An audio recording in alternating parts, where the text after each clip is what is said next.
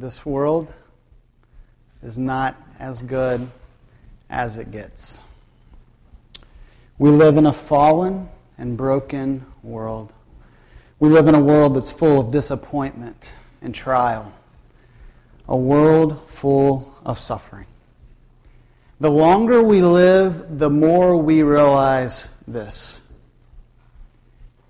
I think about my own life. I've had multiple friends lose their tiny infants before the age of 2.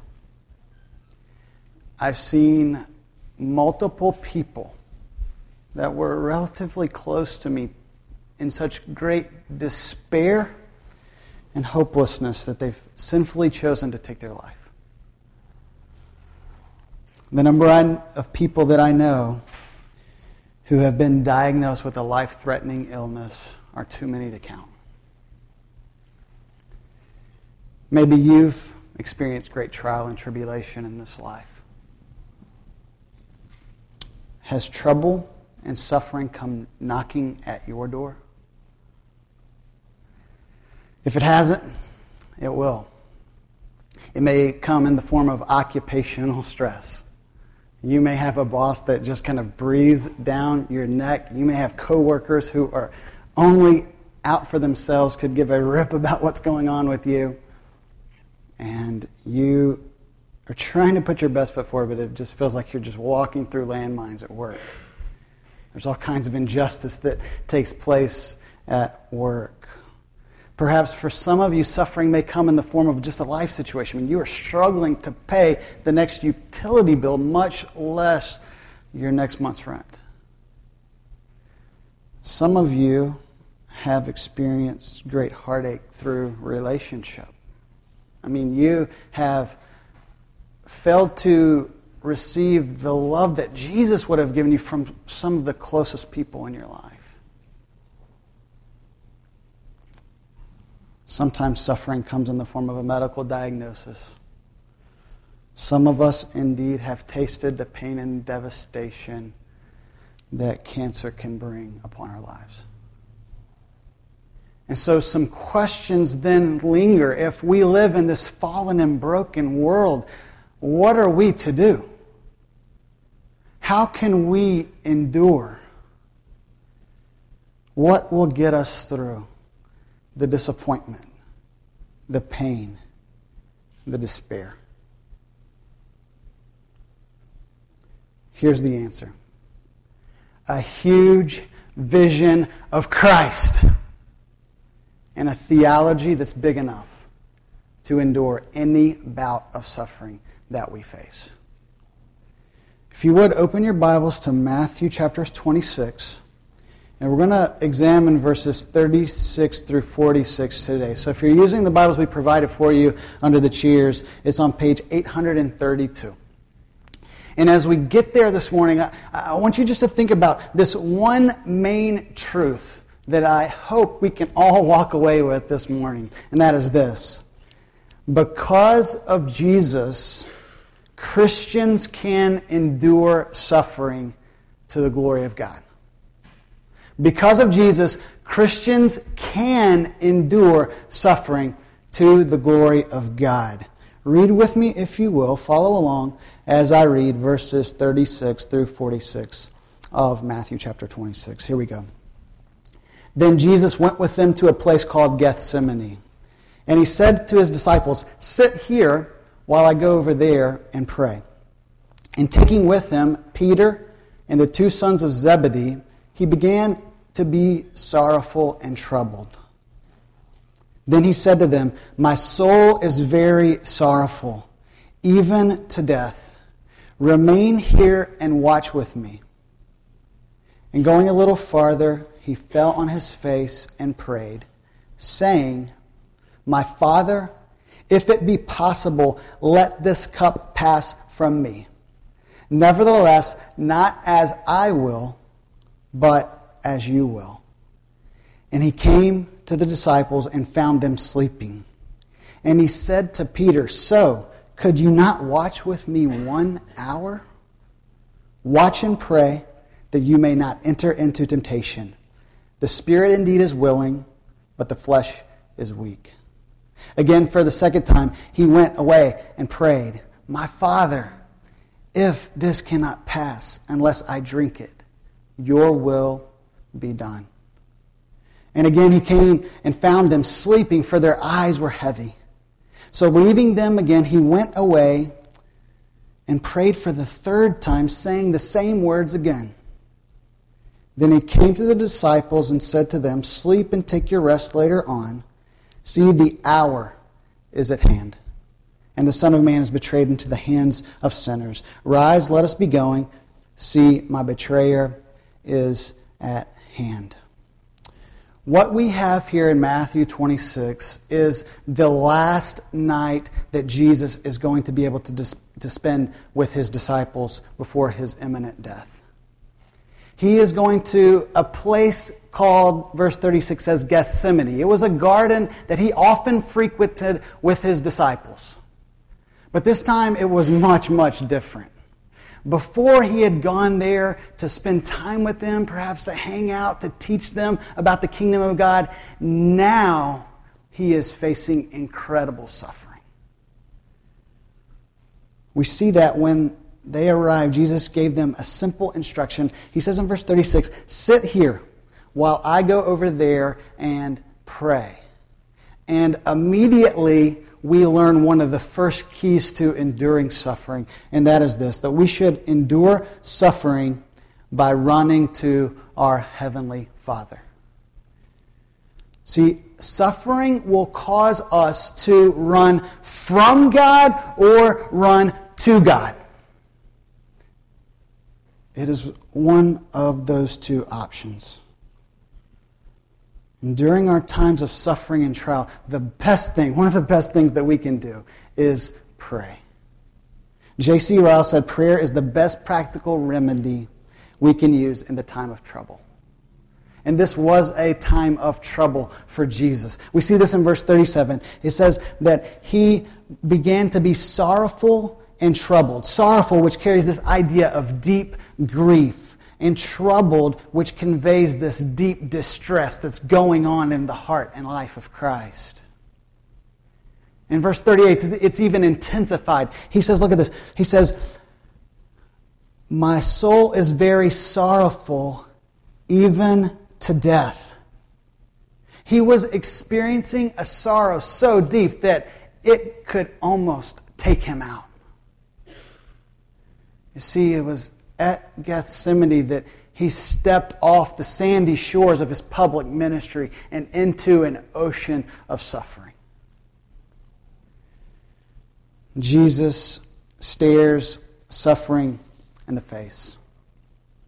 It would be a suffering so great that Luke tells us in his gospel that Jesus, as he agonized in prayer, he would sweat drops of blood. He was under a tremendous and crushing weight. And can you see him? This is Jesus. The one who spoke the world into existence is now falling to the earth in excruciatingly deep sorrow. Listen to the words of New Testament scholar William Lane as he reflects on what's happening here at Gethsemane. His powerful words. Jesus came to be with the Father for an interlude before his betrayal, but found hell rather than heaven open before him, and he staggered. Now make no mistake, heaven was open too. His Father heard him. He was strengthened by his Father to endure the suffering which was about to take place. But rather than finding another way around the cross, Jesus is staring it right in the face. And I think Lane is right. He staggers here at Gethsemane. Why was Jesus so distressed, even to the point of death? We should ask this question. I mean, after all, think about it. Throughout church history, we know that many of the followers of Jesus would face death with great bravery. They would laugh at those that were about to take them to be burned at the stake. So why wouldn't we expect the same from Jesus here? Well, it's not death. It's not just the death and suffering that he's about to face. It's the kind of death that he would face, that he would die in our place for sinners. Look at verse 39. It says, and going a little farther, he fell on his face and prayed, saying, My Father, if it be possible, let this cup pass from me.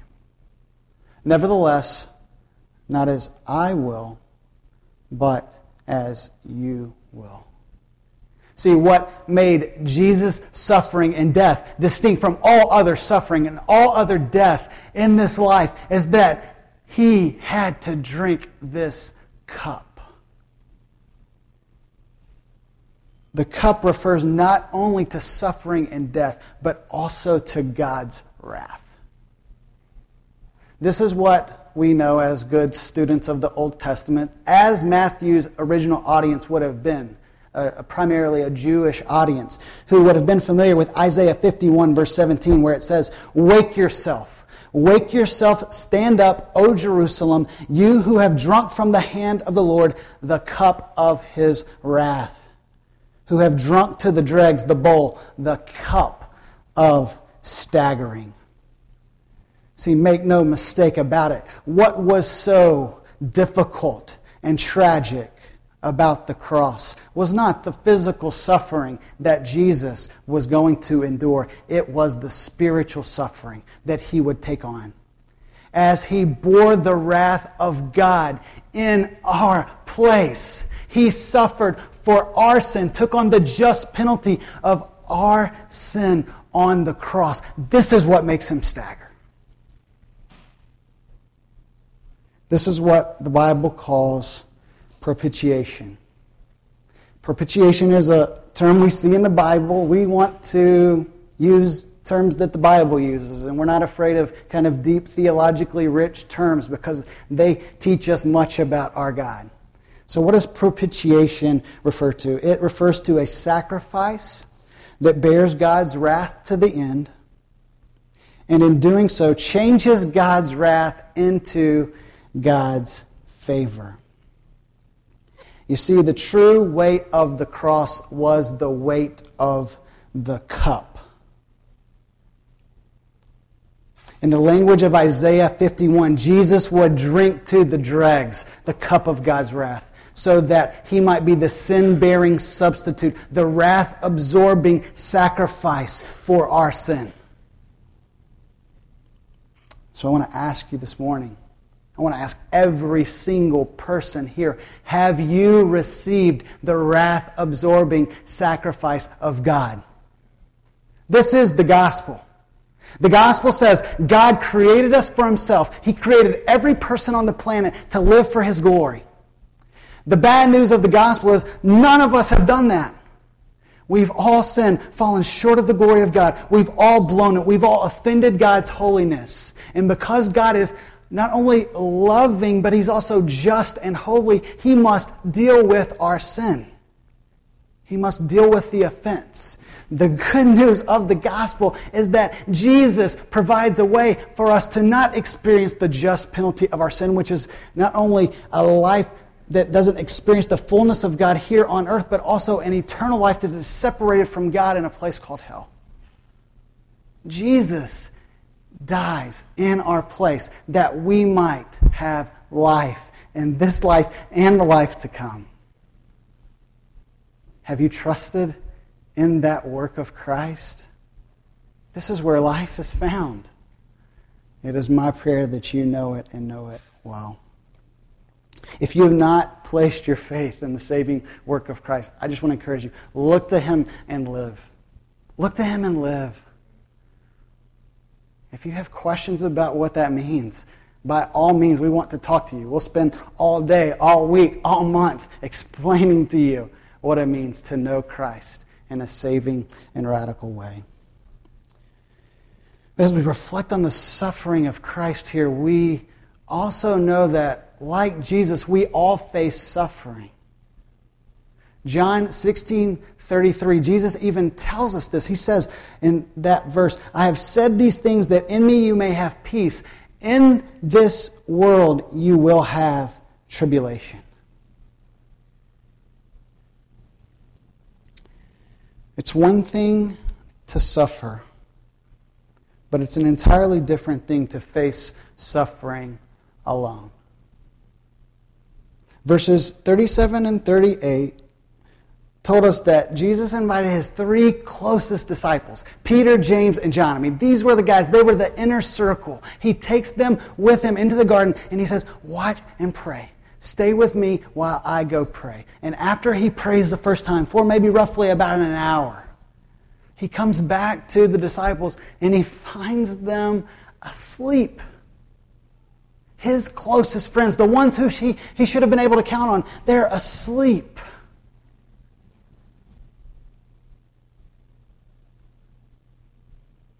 They were to, as Galatians 6 verse 2 instructs us, they were to bear his burden and so fulfill the law of Christ. And this is what we need. This is what we need when we suffer. We need others around us who will bear the burden with us and so fulfill the law of Christ. Now, let's pause and let me encourage you to share your burdens. There are many temptations that will cause us not to share our burdens. For example, you may sometimes fail to share because you think, oh, my situation is not as bad as their situation. My suffering seems so small, so trite. I don't want to share that with someone else. I don't want to share it with them. Man, they're really going through it. Well, that is a foolish move. As is the inverse of that we would say, man, my suffering is so bad, no one's going to understand my situation. I'm not going to share it with them either. See, God has given the church for the church. You got that? The church for the church. I mean, the church is the people of God, not a building. We don't own a building, so hopefully it helps us learn this lesson a little quicker. The church is the people of God. This is why we value community at Redemption Hill. This is why we place a high value on what we call community groups. Meets on Tuesday, Wednesdays, Thursday night. As we keep growing, we'll start meeting on Monday nights and Sunday nights and Saturday nights and Friday nights and whatever nights and mornings that we can. That's our prayer.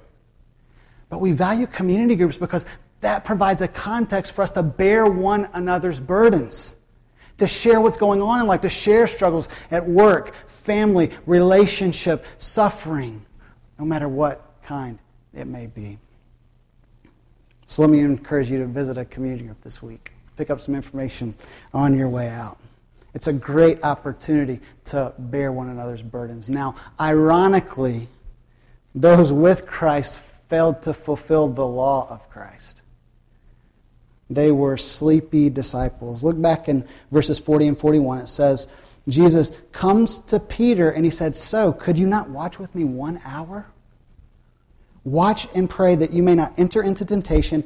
The spirit indeed is willing, but the flesh is weak.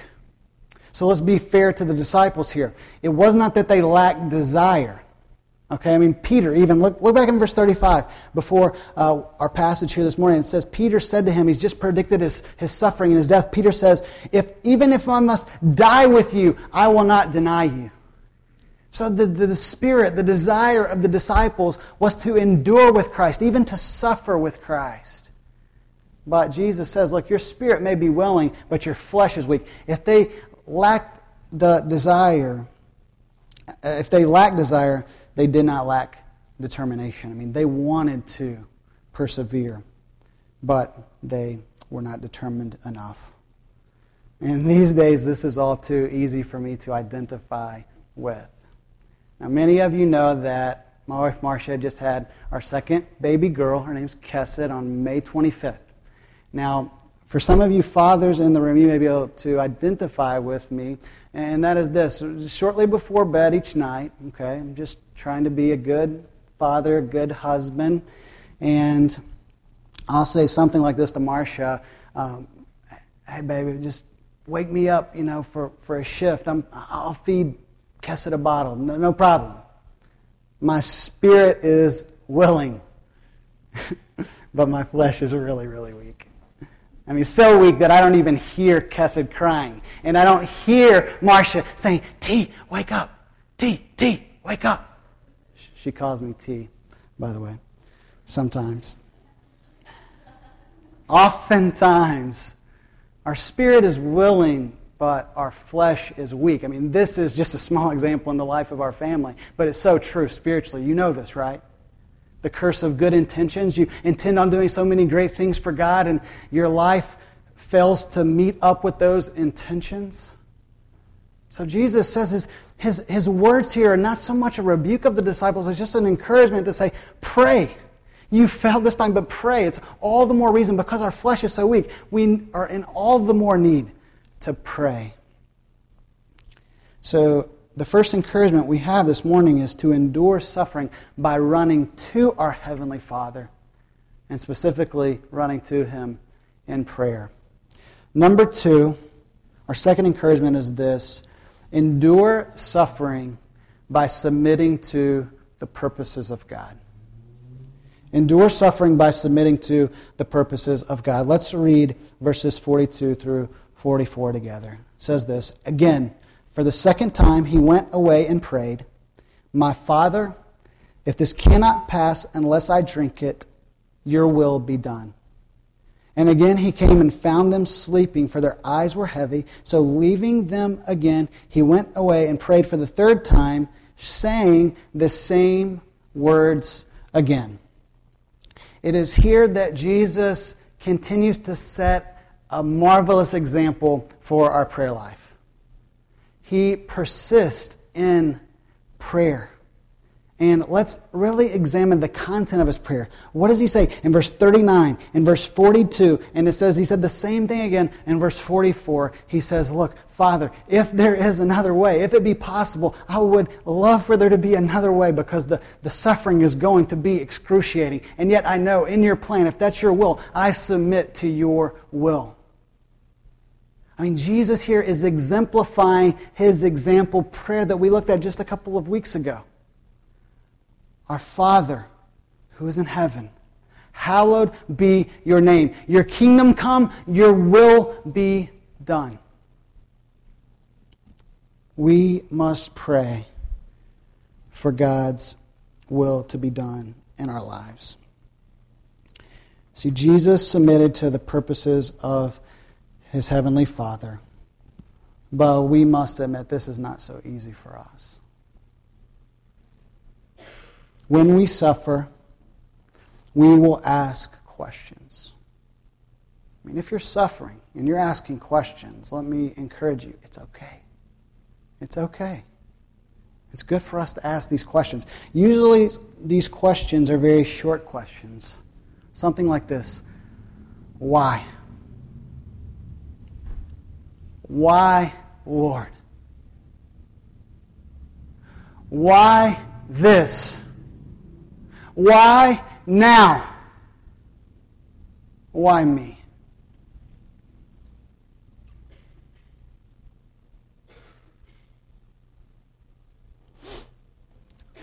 We want to know if there is a purpose to our suffering.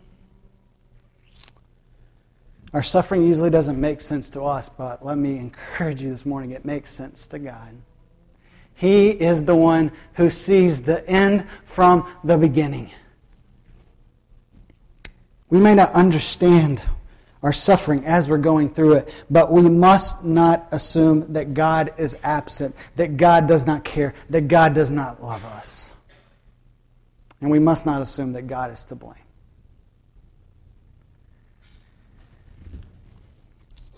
I want to attempt to diffuse some bad theology that is so prevalent in our churches today, and even sometimes prevalent among Christians. One of those pieces of bad theology goes something like this: when people suffer, their response is to point their finger at God. They lay the blame at God's feet as if He is responsible for their suffering. I mean, this is true for, of course, many skeptics, atheists. They love to point out that, man, if God is good and God is loving, then why is there evil and suffering in the world? And so they point their finger. They encourage others to point their finger at God. This is your fault. And even sometimes we as Christians, whether our theology is a little underdeveloped or even if our theology is really good and we're just struggling, we're tempted to point our finger at God. I think sometimes we do this because we fail to make a distinction between God allowing something to happen and God being the author of evil. So we affirm God is sovereign. He's all-powerful. He can thwart any plan of the adversary. He can thwart any form of suffering in our life. That's why we pray, right? I mean, we ask God, God, do this. Cure my friend of their disease and illness. Restore this broken relationship that's going nowhere. We pray like that, and we should, because God is sovereign and He's King. So God can stop our suffering, but sometimes in His mysterious wisdom, He allows suffering. But that should not cause us to conclude that He is the author of evil.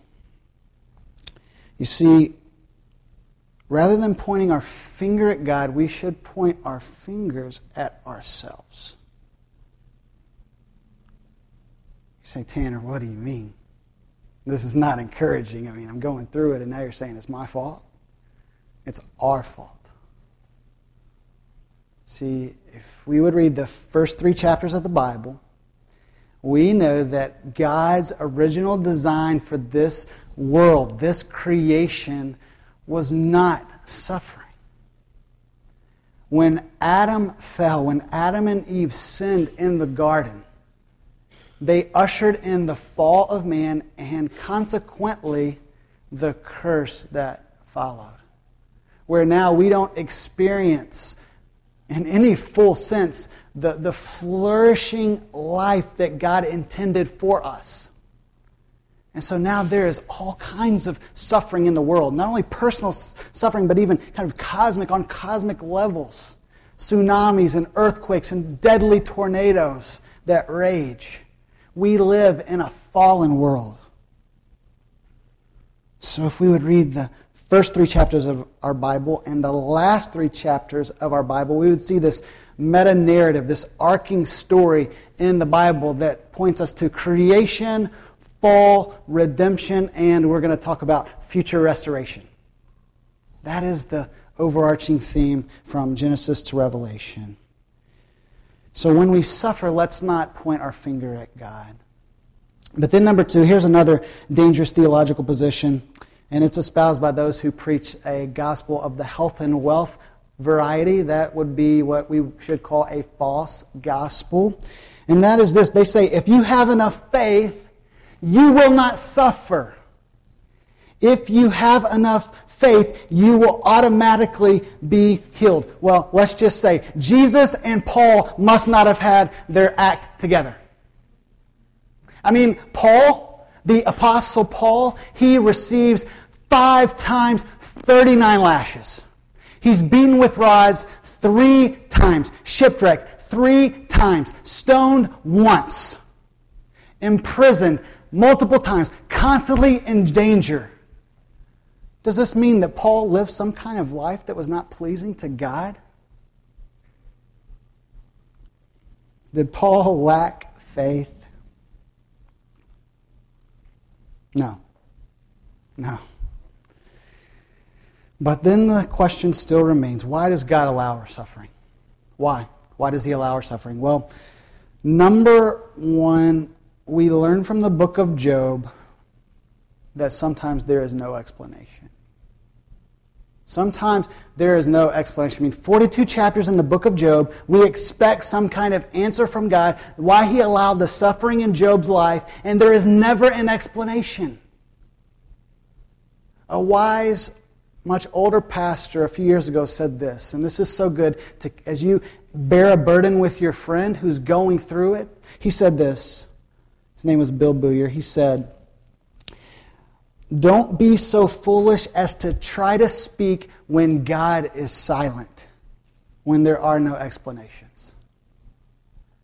Why would you presume to give an answer when God is not given the answer? Your friend may be looking for explanations. We all look for explanations. But what we need from one another is our presence, is our concern, is our love, is our prayers.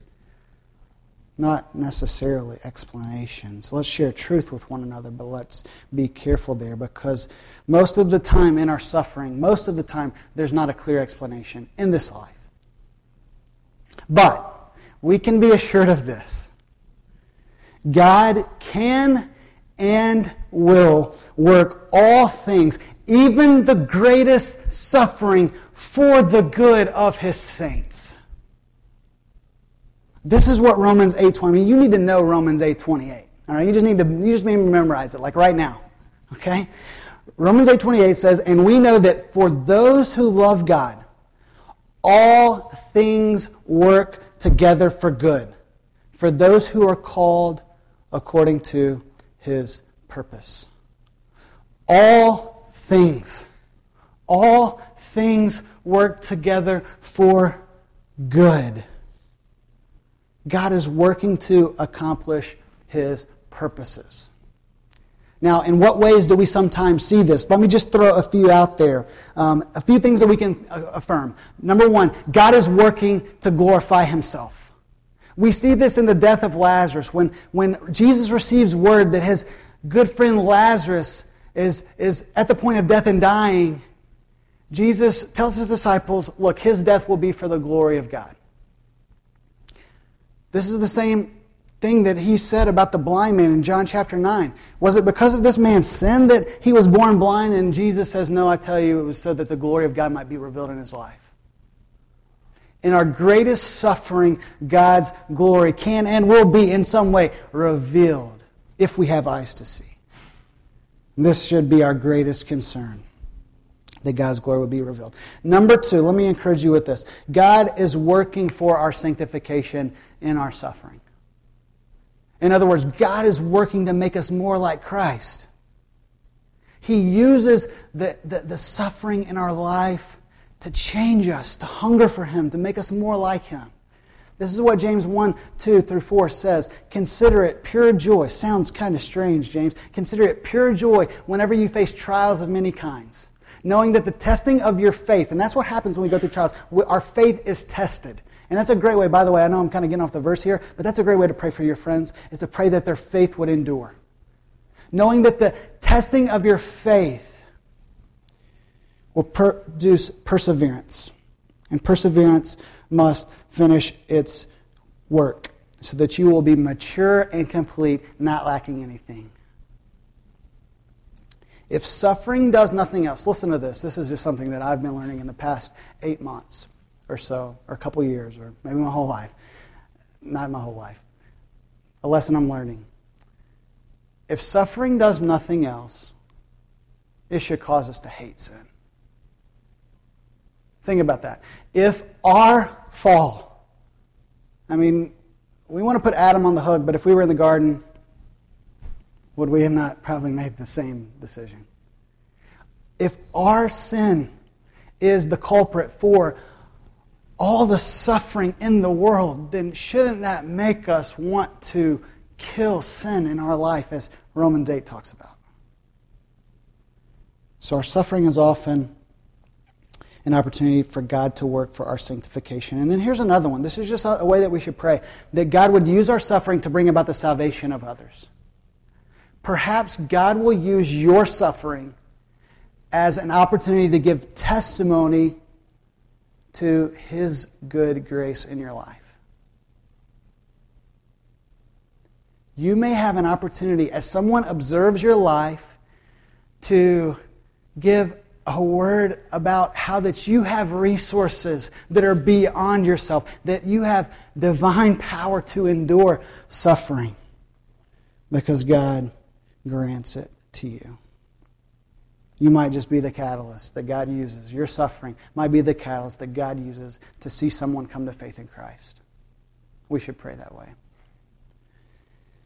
When we suffer, we should cling to the character of God. God is still loving and good. We should cling to the promises of God, promises like Romans 8:28. And we should cling to the purposes of God, even when we can't see what those purposes are. Listen to what Charles Spurgeon said about our suffering. He says this: when you cannot trace God's hand, you can trust His heart. You may not know why God is allowing this in your life, but you can trust that He is good, that He is for you, that He loves you, and that His heart behind it is nothing but righteous. I love the words of this hymn by William Cooper. It's entitled, God Moves in a Mysterious Way. Listen to what he says. He says this in that hymn: God moves in a mysterious way, His wonders to perform. He plants His footsteps in the sea and rides upon the storm. Deep in His dark and hidden minds, of never failing skill, He treasures up His bright designs and works His sovereign will. Ye fearful saints, fresh courage take. The clouds that you now dread are big with mercy and shall break in blessings on your head. Judge not the Lord by feeble sense, but trust Him for His grace. Behind a frowning providence, He hides a smiling face. When God's providence, when His ordering of this world seems to be so frowning, we can trust His heart that behind it all, He hides a smiling face. I mean, we need to wrestle with this because our temptation is to say, this is so cruel, and it often is cruel. But we also tend to say, this is so pointless. And we must trust that the purposes of God assure us that it is not pointless. Listen to what Tim Keller says. Tucked away within the assertion that the world is filled with pointless evil is a hidden premise, namely, that if evil appears pointless to me, then it must be pointless. We can understand this as to say, once again, we do not enjoy a divine vantage point. We do not see the end from the beginning, and the beginning from the end. Therefore, we must bow in humble trust that God is at work even in our greatest suffering. His purposes will prevail. And again, they will prevail even when our prayers are not answered like we want them to be. I mean, you're going to be going through suffering in your life, and you're going to say, God does not listen to my prayer. Did He not hear the prayer of Jesus 3 times? Did He not hear the prayer of the Apostle Paul in 2 Corinthians 12, where he says, I had this thorn in my flesh. 3 times I pleaded with the Lord. Did the Lord remove it? No. But what did Jesus say to Paul? My grace is sufficient for you, for my power is made perfect in weakness. Well, how does our passage end this morning? Let's look at verses 45 and 46. It says this: Then He came to the disciples and said to them, Sleep and take your rest later on. See, the hour is at hand. The Son of Man is betrayed into the hands of sinners. Rise, let us be going. See, my betrayer is at hand. I believe we can build a theology of suffering, a theology for enduring suffering, from one single phrase in verse 45. Jesus says, the hour is at hand. He's referring to the hour of His death, the impending hour of His suffering, the hour when He would take upon the wrath of God for us and die on a bloody Roman cross for the sins of the world. Let me give you 3 ways that I believe we can endure suffering by finding the solution in Jesus. Endure suffering by finding the solution in Jesus. Number 1, Jesus understands and can identify with all of our suffering. This may be difficult to hear this morning, but we will never suffer like Jesus did. Never. Jesus suffered and He understands. In Christ we have a God who not simply was familiar with our suffering, but indeed suffered Himself. Jesus was a man of sorrows and acquainted with grief, Isaiah 53. He was a high priest. He is a high priest who is not unable to sympathize with our weaknesses. Hebrews 4:15. Sometimes we emphasize the deity of Christ so much that we neglect the humanity of Christ. Yes, Jesus is fully God, but He is also fully man. He can identify with us in all of our suffering. I hope that comforts you in some way this morning. Jesus understands. He is a God who understands. Number two, in Christ's suffering, we see the sovereign power of God to work good from evil. I mean, there is no clearer example, no greater example of how God works good from evil than the cross of Christ. No greater example. We never see evil at its highest than at the cross of Christ, and we never see the purposes of God, the goodness of God, the love of God any higher than the cross of Christ. Even when we don't see it, God is, with His sovereign power, working good out of our evil. Number three, the death and resurrection of Jesus provides hope for the restoration of all things. If suffering does nothing else, it surely tells us that this world is not as good as it gets.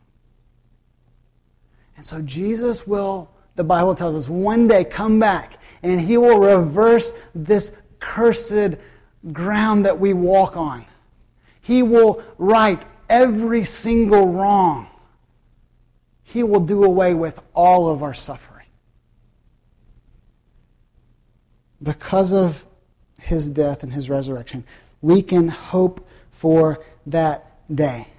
He will make it right. He has the last word in all of our suffering.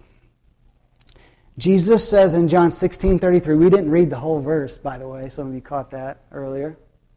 Jesus says to His disciples, I have said these things to you that in me you may have peace. In the world you will have tribulation, but take heart, I have overcome the world.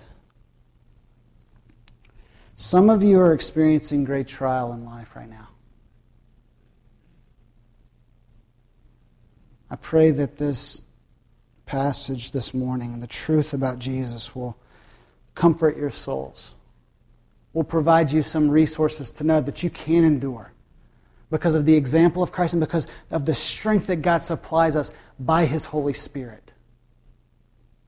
Others of us aren't facing this, maybe this great of suffering right now, but there is a good chance that we will. We should pray that we won't, but there's a good chance we will in this fallen world. And so we need to be prepared to cling to Christ. Cling to Christ in prayer, understanding His purposes, knowing that He provides the solution for us to endure all forms of suffering in this life. Let's pray together. God, we thank You that Jesus, as our suffering Savior, provides the resources for us to endure suffering and live with hope. And God, it's my prayer that for those of us who may be just going through it right now, that You would comfort us by Your Spirit and that You would strengthen us by Your Spirit to endure well, and in the process, in some strange and mysterious and unforeseen way, that You would allow us to glorify You in our suffering. Father, I pray even now as we sing songs of worship that You would speak to our hearts, encourage our hearts, uplift our hearts. Father, of course, I pray for anyone who does not know You as the saving King of their lives, that they would come to know You as that soon. In Jesus' name, amen. This morning we're going to do something a little different. We're not going to have one song of response, we're going to have two. And so we're going to invite you to stand and to sing a couple of great songs of the faith with us. But look, if you just need to sit there and pray and just listen to these words of the song, feel free to do that. We're going to sing even the words of Job. When he was faced with such great suffering, he said, blessed be the name of the Lord. The Lord has given and the Lord has taken away. Blessed be the name of the Lord. We're going to sing about how Christ is stronger, even in the midst of our greatest suffering. He has overcome the world. Let's stand and sing together.